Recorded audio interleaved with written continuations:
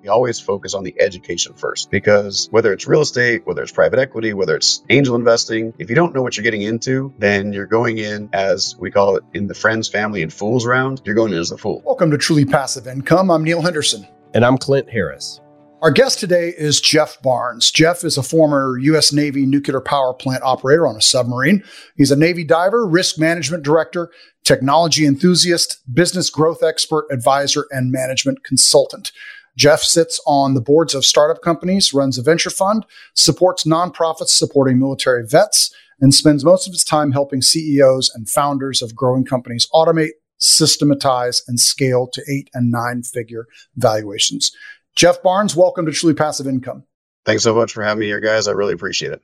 Well, first question I have to ask you, of course, is how long did you spend underwater? The longest stint that I did without coming up and seeing the sunshine was 45 days. All right. So attack boat? Yep. We were a fast attack submarine.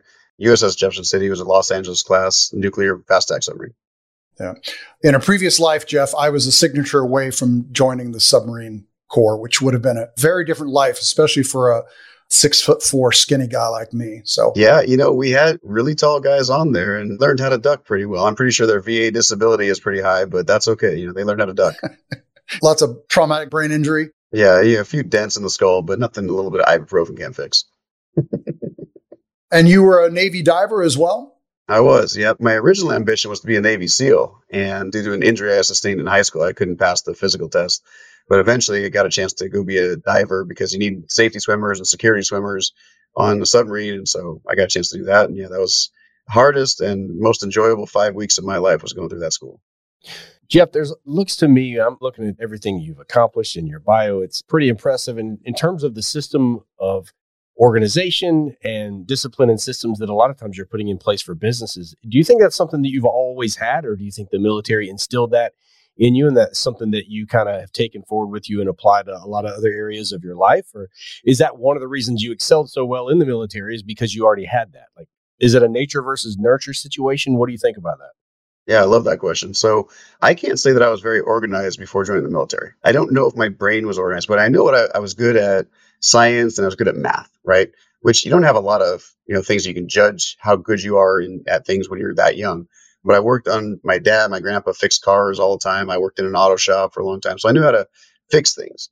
And what I didn't know is that in order to have something done to completion and fixed properly at the very end, there's a certain step and procedure you need to go through, right? And so you learn that. The military, however, refined that dramatically. I actually wrote a book about how we systemize, structure, and optimize systems using that military mindset. And what I found was that if you wanted something done, and in the military, especially on a submarine, especially when you're on mission, especially when there's lives at stake, you don't have time to dilly-dally and try and figure stuff out and hope that you know what you're doing. Like, no, it needs to get done. And remember, we're like 18 to 24-year-old, wet behind the ears, never went to college, most of us, kind of kids, really. And somehow these people need to run a multi-billion-dollar piece of equipment without dying. So how do you do that? Well, you have to have really rigid training first and foremost, but then you have to be able to follow those systems and those structures and those procedures. And if they don't work, well, everybody's at risk, right? And so we didn't like that. So what I got really good at was making sure that things got done right the first time, quickly and efficiently, without wasting a whole lot of time and energy and resources.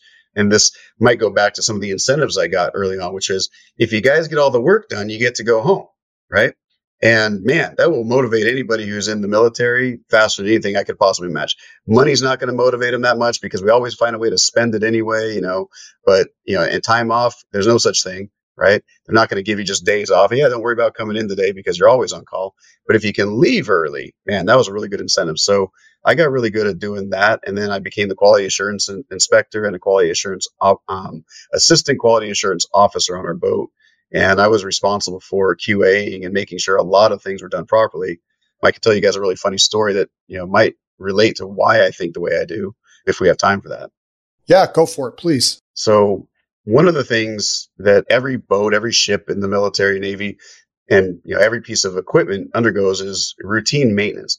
And after a certain period of time, you need to do a complete overhaul and update on all of these things. When we were in the shipyard in 2003, we did what's called a depot modernization period, and they fixed everything. So we went from like 1960s technology to 1980s technology in the 2000s. But part of what they did was they actually had to fix and regrind and resurface the escape hatches. And the way the escape hatches work is you have one on top and you have one on bottom. This part's open up to the ocean. This part down here is open up to the crew. And inside the middle is what we call the escape trunk.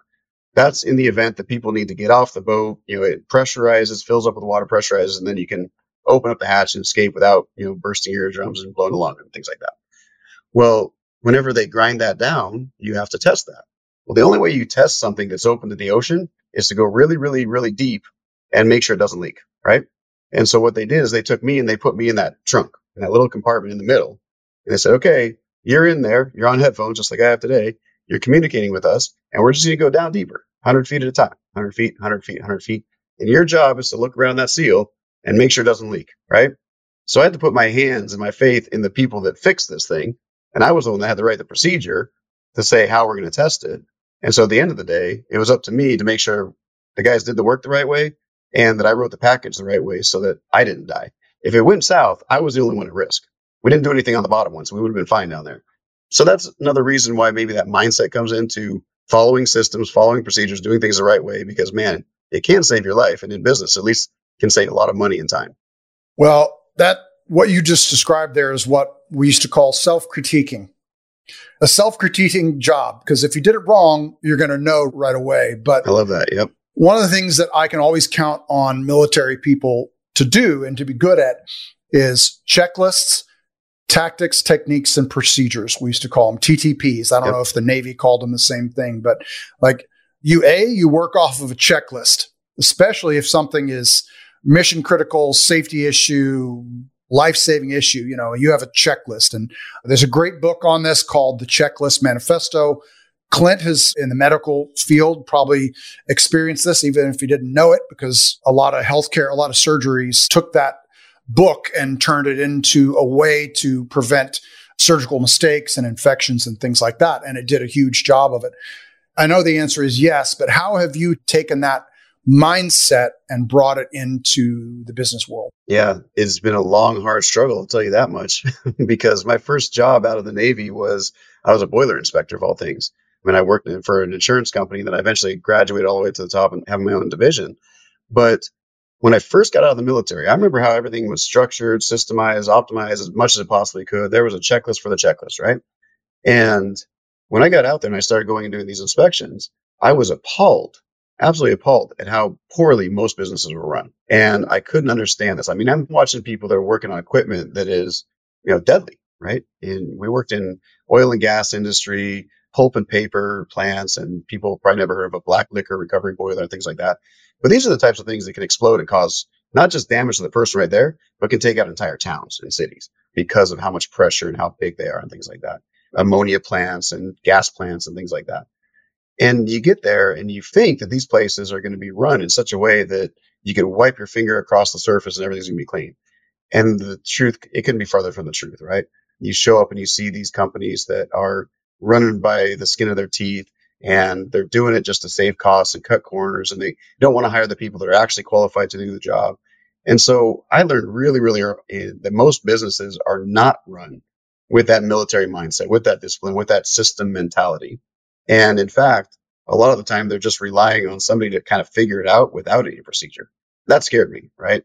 The reason I kind of went up in the ranks so quickly in my company was I had that mentality, and I was a squeaky wheel. I was also a nuke submariner, so I was kind of obstinate, I guess you could say, stubborn, pig-headed, whatever you want to call me. And I wasn't willing to just take no for an answer. I was not okay with things being run the way they were. And so I kept pushing and kept pushing. And eventually we got to a point where, okay, we're going to take a team. We're going to start building things the right way and finding the right technology to do the job better and structure these things a little bit better, systemize things a little bit easier, optimize whatever we're doing already. And one example of that is we took an ERP system, which Enterprise Resource Planning System. It was a PeopleSoft program now owned by Oracle. And it's an off-the-box enterprise-level solution. Then you have to customize all of it. And so you can customize it, but no one really did that for our company. They tried, but the people that did it were the IT folks, not the boots on the ground in the field kind of people. And at that point, I was in charge of about 25 people. And I went in there being a techie guy, and I kind of fixed things and went and built up macros and kind of adjusted some of the parameters and got in a lot of trouble for doing that, of course, until they saw that we created a 30% efficiency gain by doing that. And that became the standard for the entire company. And in a $35 million per year division, that adds up to a lot of savings, right? So it was one of those things that I just had to keep banging my head against the wall, seeing how wrong people were doing it, and then trying to figure, okay, what's the result we really want? And how do we fix the process to get that faster? That's kind of actually the opposite answer I thought you were going to give there. Because one of the questions I had is I was looking at your former military career, looking at what you're doing now, and I can't wait to dive into that and what you're offering to businesses and helping them scale and the unbelievable value that you're bringing. I can see so much overlap between what you were doing then, what you're doing now. I was going to ask you about the point when you made the jump from military into what you're doing now. And in my head, I was like, oh man, this is the perfect guy for this job. I'm sure some headhunter came and tracked you down and was like, you know what? I want fighter pilots and I want nuclear sub operators because I know these guys are cool under pressure. I know they can get things done. They can make quick decisions. I'm sure somebody just came and scooped you up and put you right into that position and put you in a position to succeed. And it sounds like it was the opposite. You kind of fought your way. You used the mentality to identify obstacles and you brought people along kicking and screaming. And, you know, the cream rises to the top in a situation like that. So that's kind of the opposite of what I thought you were going to say there. I appreciate that actually, because I ended up working in a company where our division was 75% former military, right? So even still, I had to push for that. A lot of that is human mentality and psychology, right? People do not want to change. So somebody that's been there for 20 years and things have been working okay, like, why would they change? So like, no, it's working fine. And they forget that the world is changing around them. They have to adapt to that and push for that new norm. But the other issue is that, and I really do appreciate you bringing that point up, most people who've never been in the military have absolutely no clue what people in the military have gone through. I don't even have a clue what a lot of people have gone through in the military. I have an idea, but I'm not clued into all the training they've gotten and things like that. And so it's really hard for somebody who's never experienced that to then hire somebody. At that time, I was 24 years old when I came to this company, and then I left the company when I was in my mid 30s. But for them to then just trust that somebody else is going to be able to come in and take over that's one thing. Now, probably be different if I was a full bird colonel or an admiral or something like that, and I came in, they're like, okay, we're automatically going to give this person that trust because they spent 30 years doing it. I'd only spent about 6 years doing that. So I had to earn my way in and prove myself all over again, which is totally fine. I was okay with that. It took a little bit longer than I wanted it to, but it was the mentality that I had to deal with. So talk to us, give us the high level overview of your journey from exiting the military and getting into corporate America and to where you are now. Yeah. So the reason I took the job that I did when I got out, I was planning on taking like 3 months off. I'd saved up my money. I just gotten off of a deployment. I moved in with my girlfriend at the time in San Jose, California, had a great apartment, living the life hanging out by a pool. And 2 weeks later, I was completely bored out of my mind. So I ended up getting a job within 2 weeks of getting out of the military. The reason I took the job I did is because, work from home, I got to use my experience, my skill sets and all that. But I get bored. I get really, really bored very quickly. In fact, I was probably putting in about 10 to 15 hours a week for the first 3 months, but I was getting paid for 40 hours. And my boss comes, she goes, I just don't think you're cut out for this job. I don't think you're taking it seriously. So what do you mean? She goes, well, you're not studying very much. You're not doing this. You're not doing that. I was like, okay, but you told me all I have to do is pass the test and I can't do anything else until I pass the test. So let's do the test. And we can only do the test once a quarter. So I passed the test first time out. And I think I kind of quieted a little bit of the noise at that point because I was able to do what I needed to do to get my commissions. Well, I did that for a little while. And again, I got bored. So I was like, okay, what's the next thing? I got really lucky and I got a supervisory role.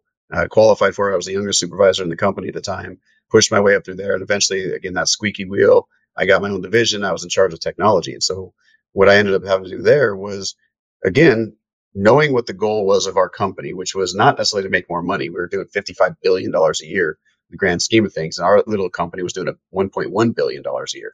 So they weren't looking for me to go in there and try and find a way for us to make more money. They were looking for us to stay relevant. They were looking for us to provide more value to our clients and so on. And so I ended up having to find problems inside of our ecosystem and problems that our clients had and solve them with an innovative mindset.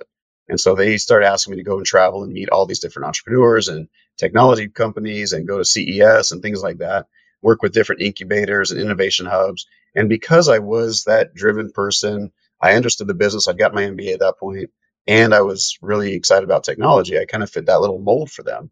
And it got me into that world of startup investing. I lived in the Bay Area for a while, so I was kind of already surrounded by it, but I never really dived deep into it. So I ended up learning as much as I possibly could. And because I was driving, 20, 30,000 miles a year, and then eventually I was on a plane 60 to 80,000 miles a year, I had a lot of time to study and learn. So, audiobooks and reading were my university. It's like a university on wheels and a university in the air.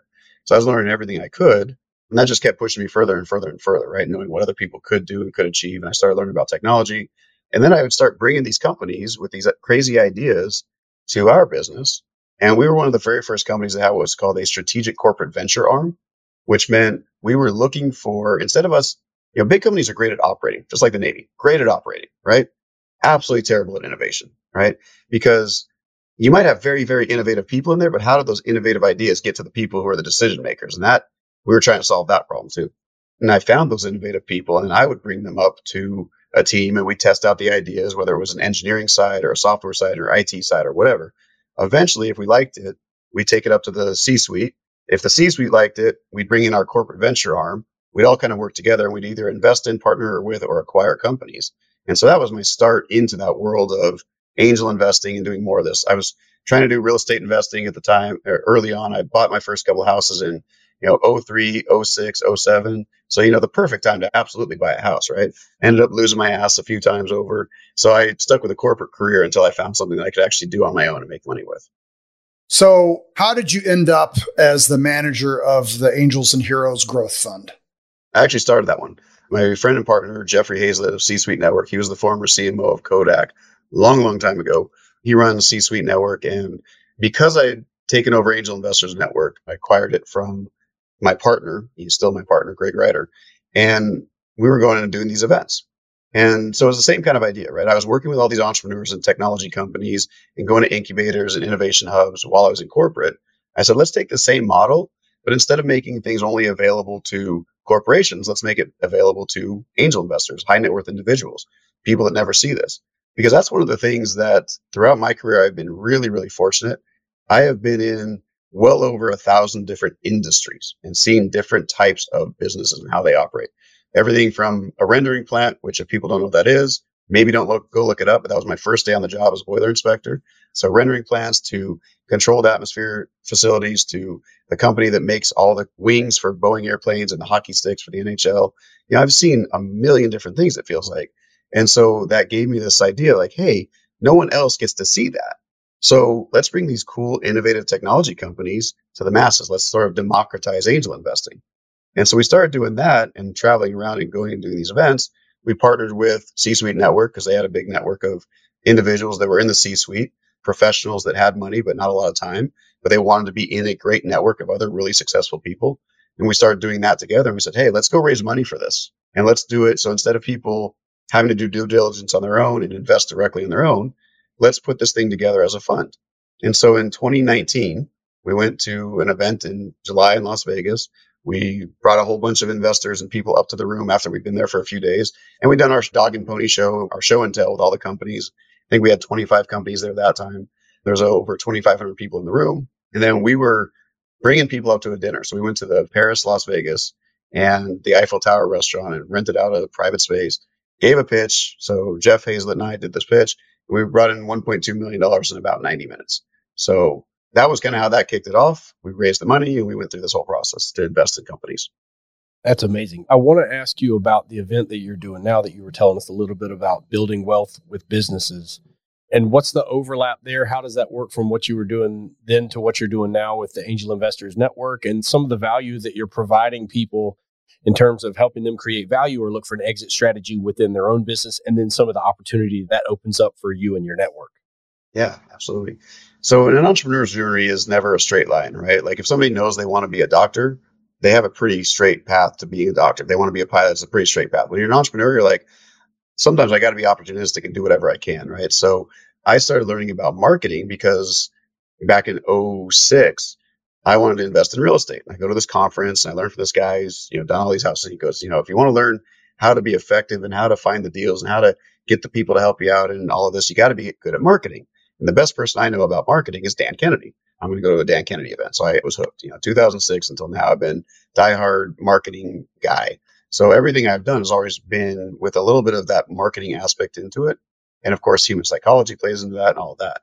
Well, then, we're doing investments and we're looking at deals and we're helping these companies scale. And like I said earlier, most companies are run terribly. They don't have systems, processes, procedures. And so what ended up happening was as we bring these companies into Angel Investors Network and we start consulting with them on how to raise capital, we'd start looking deeper into their companies like, yeah, but no one's going to invest in you.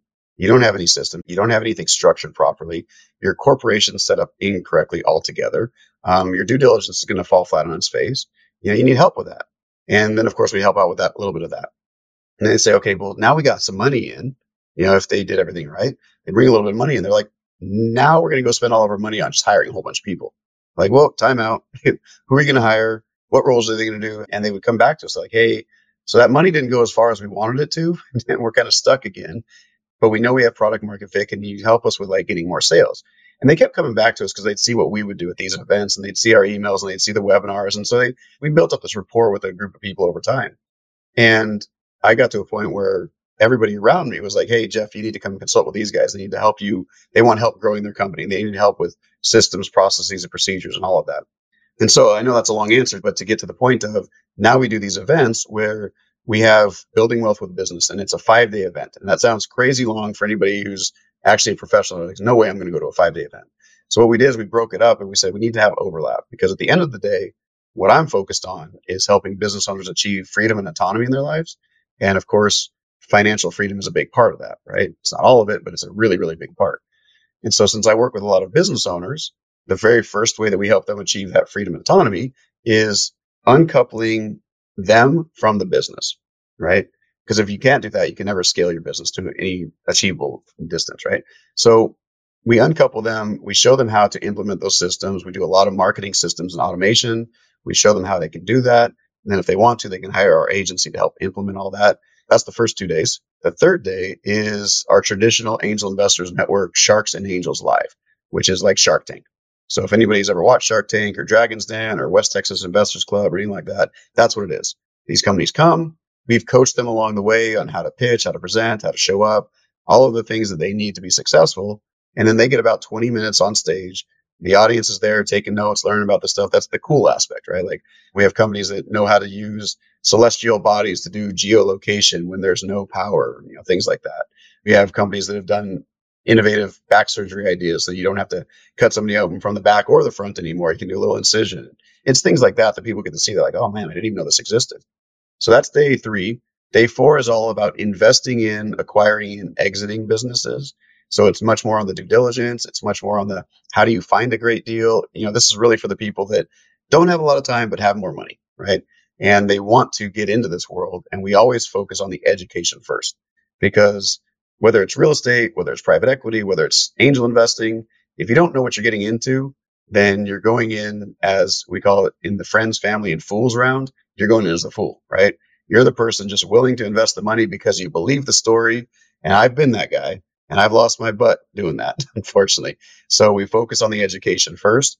And then that's day 4. And then the 5th day is our members only, where we actually do deals together. We'll syndicate a deal. We like a deal. Somebody can come in and talk about, hey, I've got this deal. Does anybody else want to get into it? Or I'm looking at this deal. Can you guys help me out with this? Or I've got this business. One of my favorite stories, the guy that was doing had a business doing like, $5-6 million a year. And everybody would think, okay, you're doing pretty well. He has the nice house, has the car, has the wife and kids and all that sort of stuff. And he hates his life, right? And he was just trying to figure out how to grow his business. Well, at the end of about a 60-minute session, he decided it was time to sell his business. He sold it for over $10 million and walked away and was really happy about that because now he doesn't have the stress of running a business anymore, right? And so it's things like that we do on the 5th day with our members.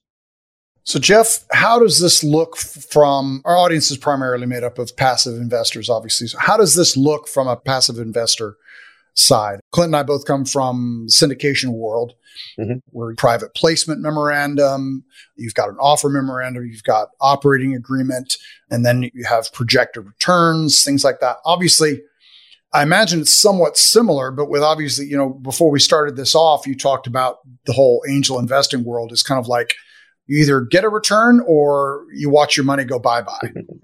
So how does it work from a passive investor standpoint, and what kinds of due diligence can they do in order to sort of reduce their risk? Yeah, great question. That's why we start with the education, right? We want people to go in with eyes wide open. We want them to know there are risks, right? Angel investing is one of the highest risk possible, get a great return type of investments out there. And if you find a winner, like if you were one of those people that put in 25, 50K into Uber when they were looking for their first round, you're doing pretty well right now, right? And I know those people. But if you weren't and you put your money into XYZ company that failed 12 months later, or I think it was Fast Inc., $125 million raised and they're out of business within 12 months. Another great example, Thrasio, for those of you guys that haven't heard, this was a model that we actually still do, but Thrasio took it to the next level. They're acquiring Amazon businesses. They raised $3 billion with a B, and within a couple of years, they're filing bankruptcy, right?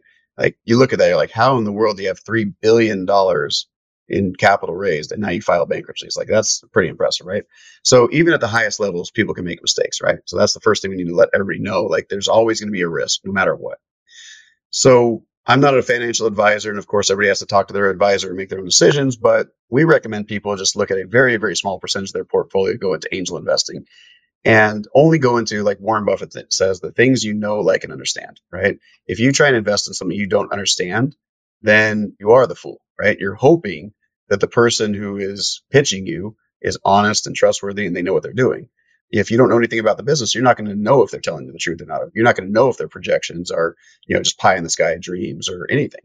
And then we talk about investing in the jockey and the horse, right? In this case, the horse is the idea, the product, the service, the technology, whatever that might be. But the jockey is the team. We always look at it, if you do not have a strong team, not just a strong person, right, but a strong team around you, it's not a great investment, right?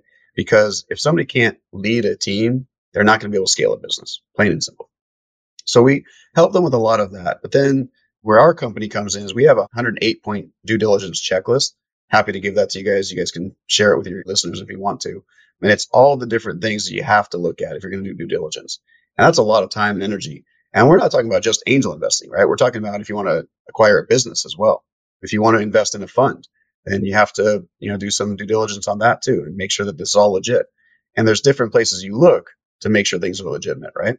And I've been swindled before. I've actually gone and we've seen businesses and offices that are supposedly up and running, and we've raised a few $1 million for companies and they vanish overnight. You're like, how does that even happen, right? So everybody can get swindled, even after you've looked into it. Luckily, those people were also being chased by the FBI for doing a whole bunch of fraudulent things. So I didn't feel too terribly bad that we got swindled because a whole bunch of other people were in that one too. But yeah, they're looking at a lot of different aspects. And so what we do to try and make it easier for our members is when a company comes to us and they want to raise capital, if we think that they have a snowball's chance in hell of succeeding, then we'll take a look at them and then they will hire us to do the due diligence. And we will go through this process on our end. And then we will take that company to our members. So it helps to de-risk a little bit of that. And as a result, hopefully, I can't guarantee anything, but hopefully they will have a much better chance of success. And that's again on the angel investing round. If we're just acquiring businesses, we only acquire businesses that are profitable, right? And we will syndicate deals like that. Same thing with real estate. We're not going to go do a deal with a real estate fund or a person who's never done real estate before, right? They have to have a portfolio. They have to have a way to kind of hedge the bet for our members. On the businesses or acquisitions that you do take on, obviously they have to be profitable. Are you looking for a value add, or are you more interested in things that are stabilized, good team, the operator, the deal is only as good as the person operating it, and you don't need that value add as long as you can buy it, it goes into the portfolio, you don't have to spend too much time and you move on to the next thing? Or are you looking for value add in a way to recoup capital? We are looking for value add always. But we are looking for ways to be able to pay distributions, at least quarterly, to our investors that come in right from day one. And the reason that's important is because angel investing, you're looking at 3, 5, 10-year window to get a return if you're lucky, right? When you're investing in real estate, there might be income that's coming every single month, depending on what type of property you buy. But if you're buying something where it's a fix and flip, you have to wait until that's all done, right? So what we try to do with these businesses is find a way to get into them where we can still reinvest some of the profits to help the company grow. We can also pay our investors a distribution every quarter, and they're happy with that because they get to see that, and then they can participate on the upside. And our goal, our thesis is we hold 3 to 5 years, and we have to be able to double the business within 3 to 5 years. If we do not feel we can do that, we will not do it, right? And so we have what we call the DVRS ACE model. So D is deal flow. You got to have good deal flow. If you don't have good deal flow, any deal looks good to you, right? So we don't want that. We need a lot of opportunity. V, you need to be able to vet it, the due diligence we were just talking about. R is the Rolodex. And the Rolodex is really important because Jeff is good at certain businesses. Jeff is good at certain aspects of businesses. Jeff is not good at all aspects of all businesses, right? And so if I don't think that there's somebody in my Rolodex that can help out, right? Like I've partnered with folks, like I said, the C-suite network side of things. I've partnered with media companies. I have partners who have been partners with Tommy Hilfiger and Damon John and these other people. So we have access to a lot of people. And if we think that there's somebody in our network that can help out, then we'll look further into the deal. Then there's structuring the deal, right? Not all deals are the same, and you have to know how to structure them the right way. And then the A side is acquire, scale, and exit, right? We want to be able to acquire it. We want to scale it up. We want to be able to exit it for that multiple. Jeff, are you familiar with a man by the name of Nicholas Nassim Taleb? The name sounds very familiar. He wrote Anti-Fragile, Yes. Black Swan, that guy. So one of his investing philosophies is that he calls it the barbell approach to investing. And he says, you should be allocating the majority of your assets, 85 to 90%. Now, this is for somebody who's extremely high net worth, to safe havens, such as treasury bills, bonds, things like that, like the really, really super safe, reliable. But then he allocates that 15 to 10% to essentially angel investing, where he makes a lot of really small bets on companies that have very high risk, but also very, very high reward. How do you see the average investor who's doing angel investing allocating those funds as compared to their overall investing strategy?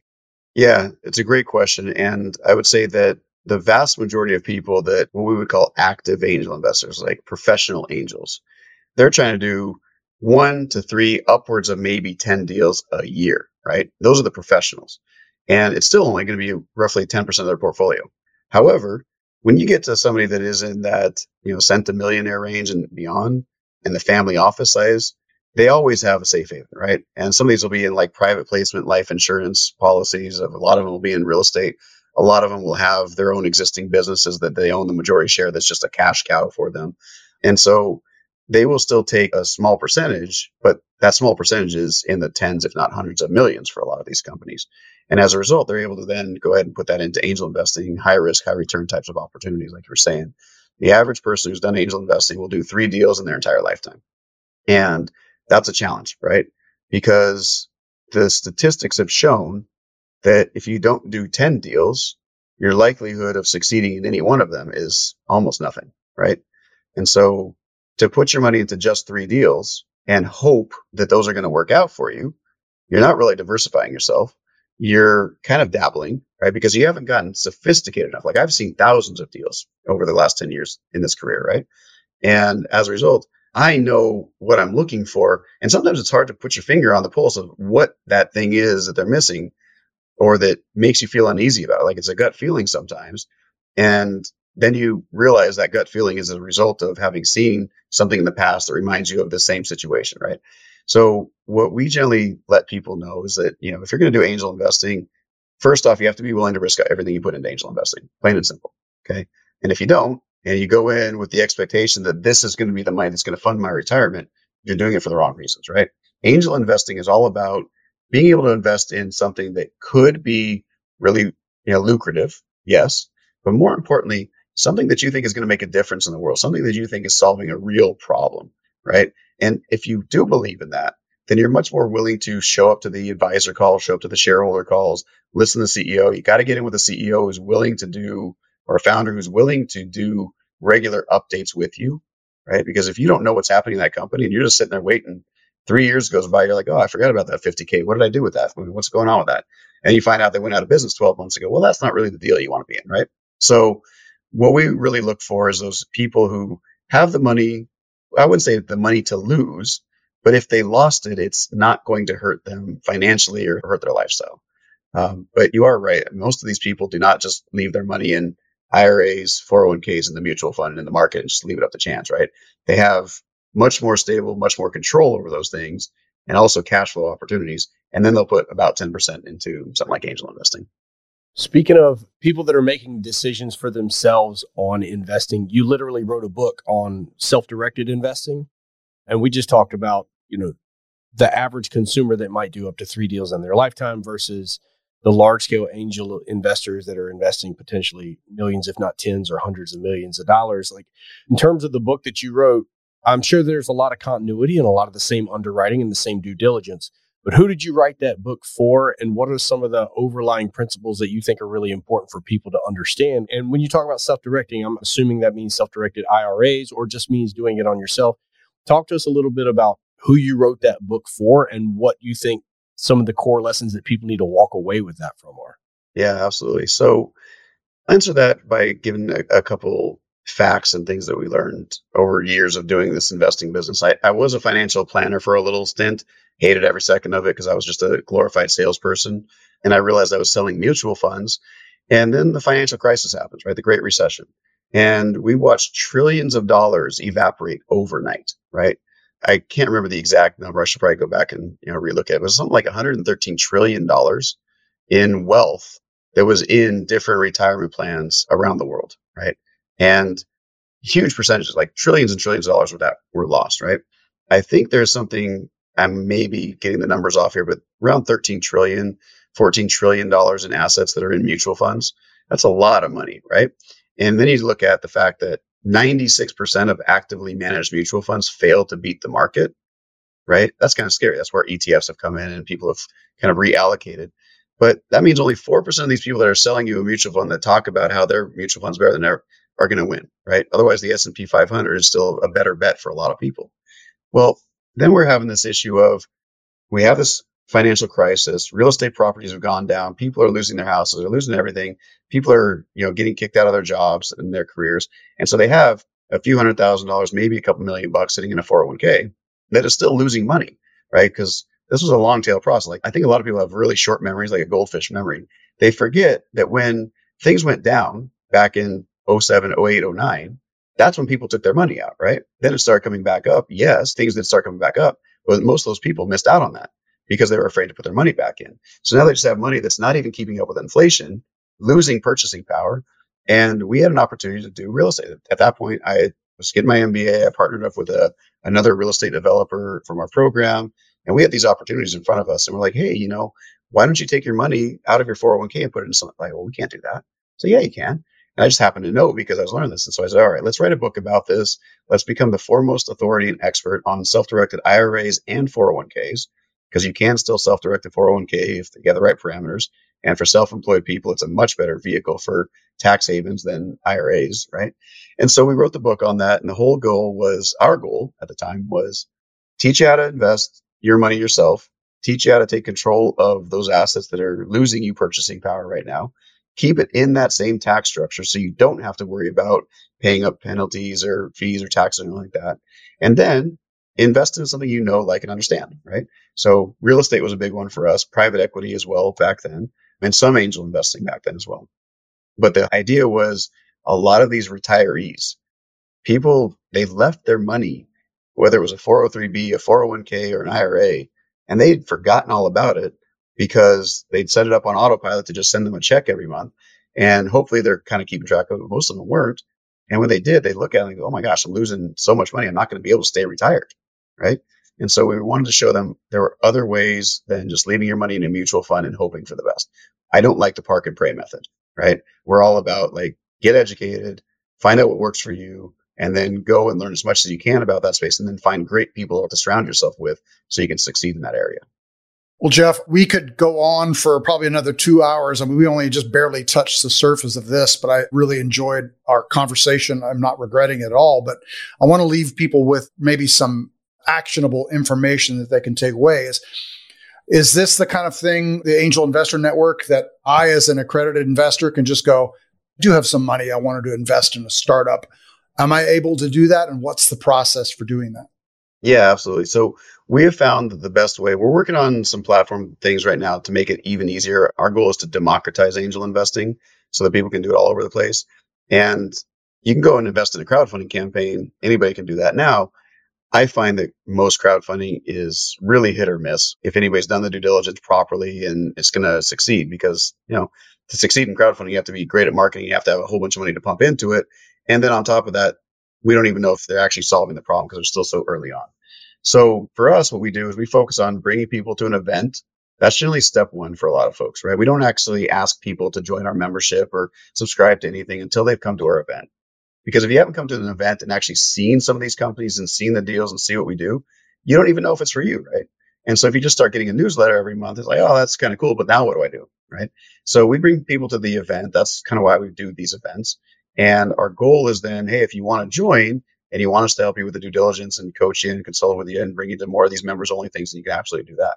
When it comes to the deals, every single person can invest in, every single accredited investor can invest in a deal that we bring in. Some of the deals we bring in are also allowing non-accredited investors, right? If they're on a Reg A plus or Reg CF, but at least then you'll have a little bit more knowledge and information, and you can do a direct investment into a company, which a lot of people do.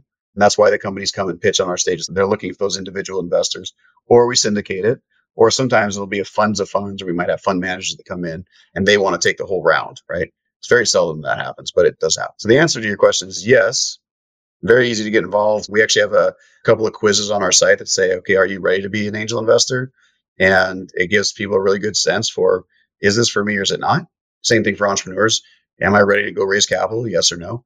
And then from there, it's like, hey, now let's get you to one of our events and show you what we're doing. We do webinars to make it a little bit easier for those people who are really busy. So we do webinars every week when we call it the Sharks and Angels Live as well. And it's a chance for companies to just come and pitch for free and then investors to kind of dip their toe in the water. Well, Jeff Barnes, thank you so much for sharing with our audience today. I've thoroughly enjoyed this conversation. I appreciate you sharing all your knowledge with us. If any of our listeners want to reach out to you and find out more about what you're about, what would be the best way for them to do that? Yeah, best place to go is angelinvestorsnetwork.com. And I'm most active on LinkedIn. You can find me on the other platforms as well, but generally just go to angelinvestorsnetwork.com. That's where you can see all the stuff that we do. All right. Thanks, man. Thanks again. Thank you, guys. Thanks, Jeff. Appreciate it. I really appreciate it. Been great. Well, thank you, sir. That was genuinely, this is sort of unique. You know, we talk to syndicators, real estate syndicators all the time. And you're the first, probably the most unique syndicator we've talked to thus far. And I really enjoyed that. Thank you so much for listening and watching the Truly Passive Income podcast. If you liked the show, if you think it would be useful for someone else, the greatest compliment that you could give us would be to share the episode. Leave a comment down below or leave us an honest review. If you have any questions, don't hesitate to let us know down below. And remember, with Truly Passive Income comes freedom of time, place, and the freedom to pursue your higher purpose.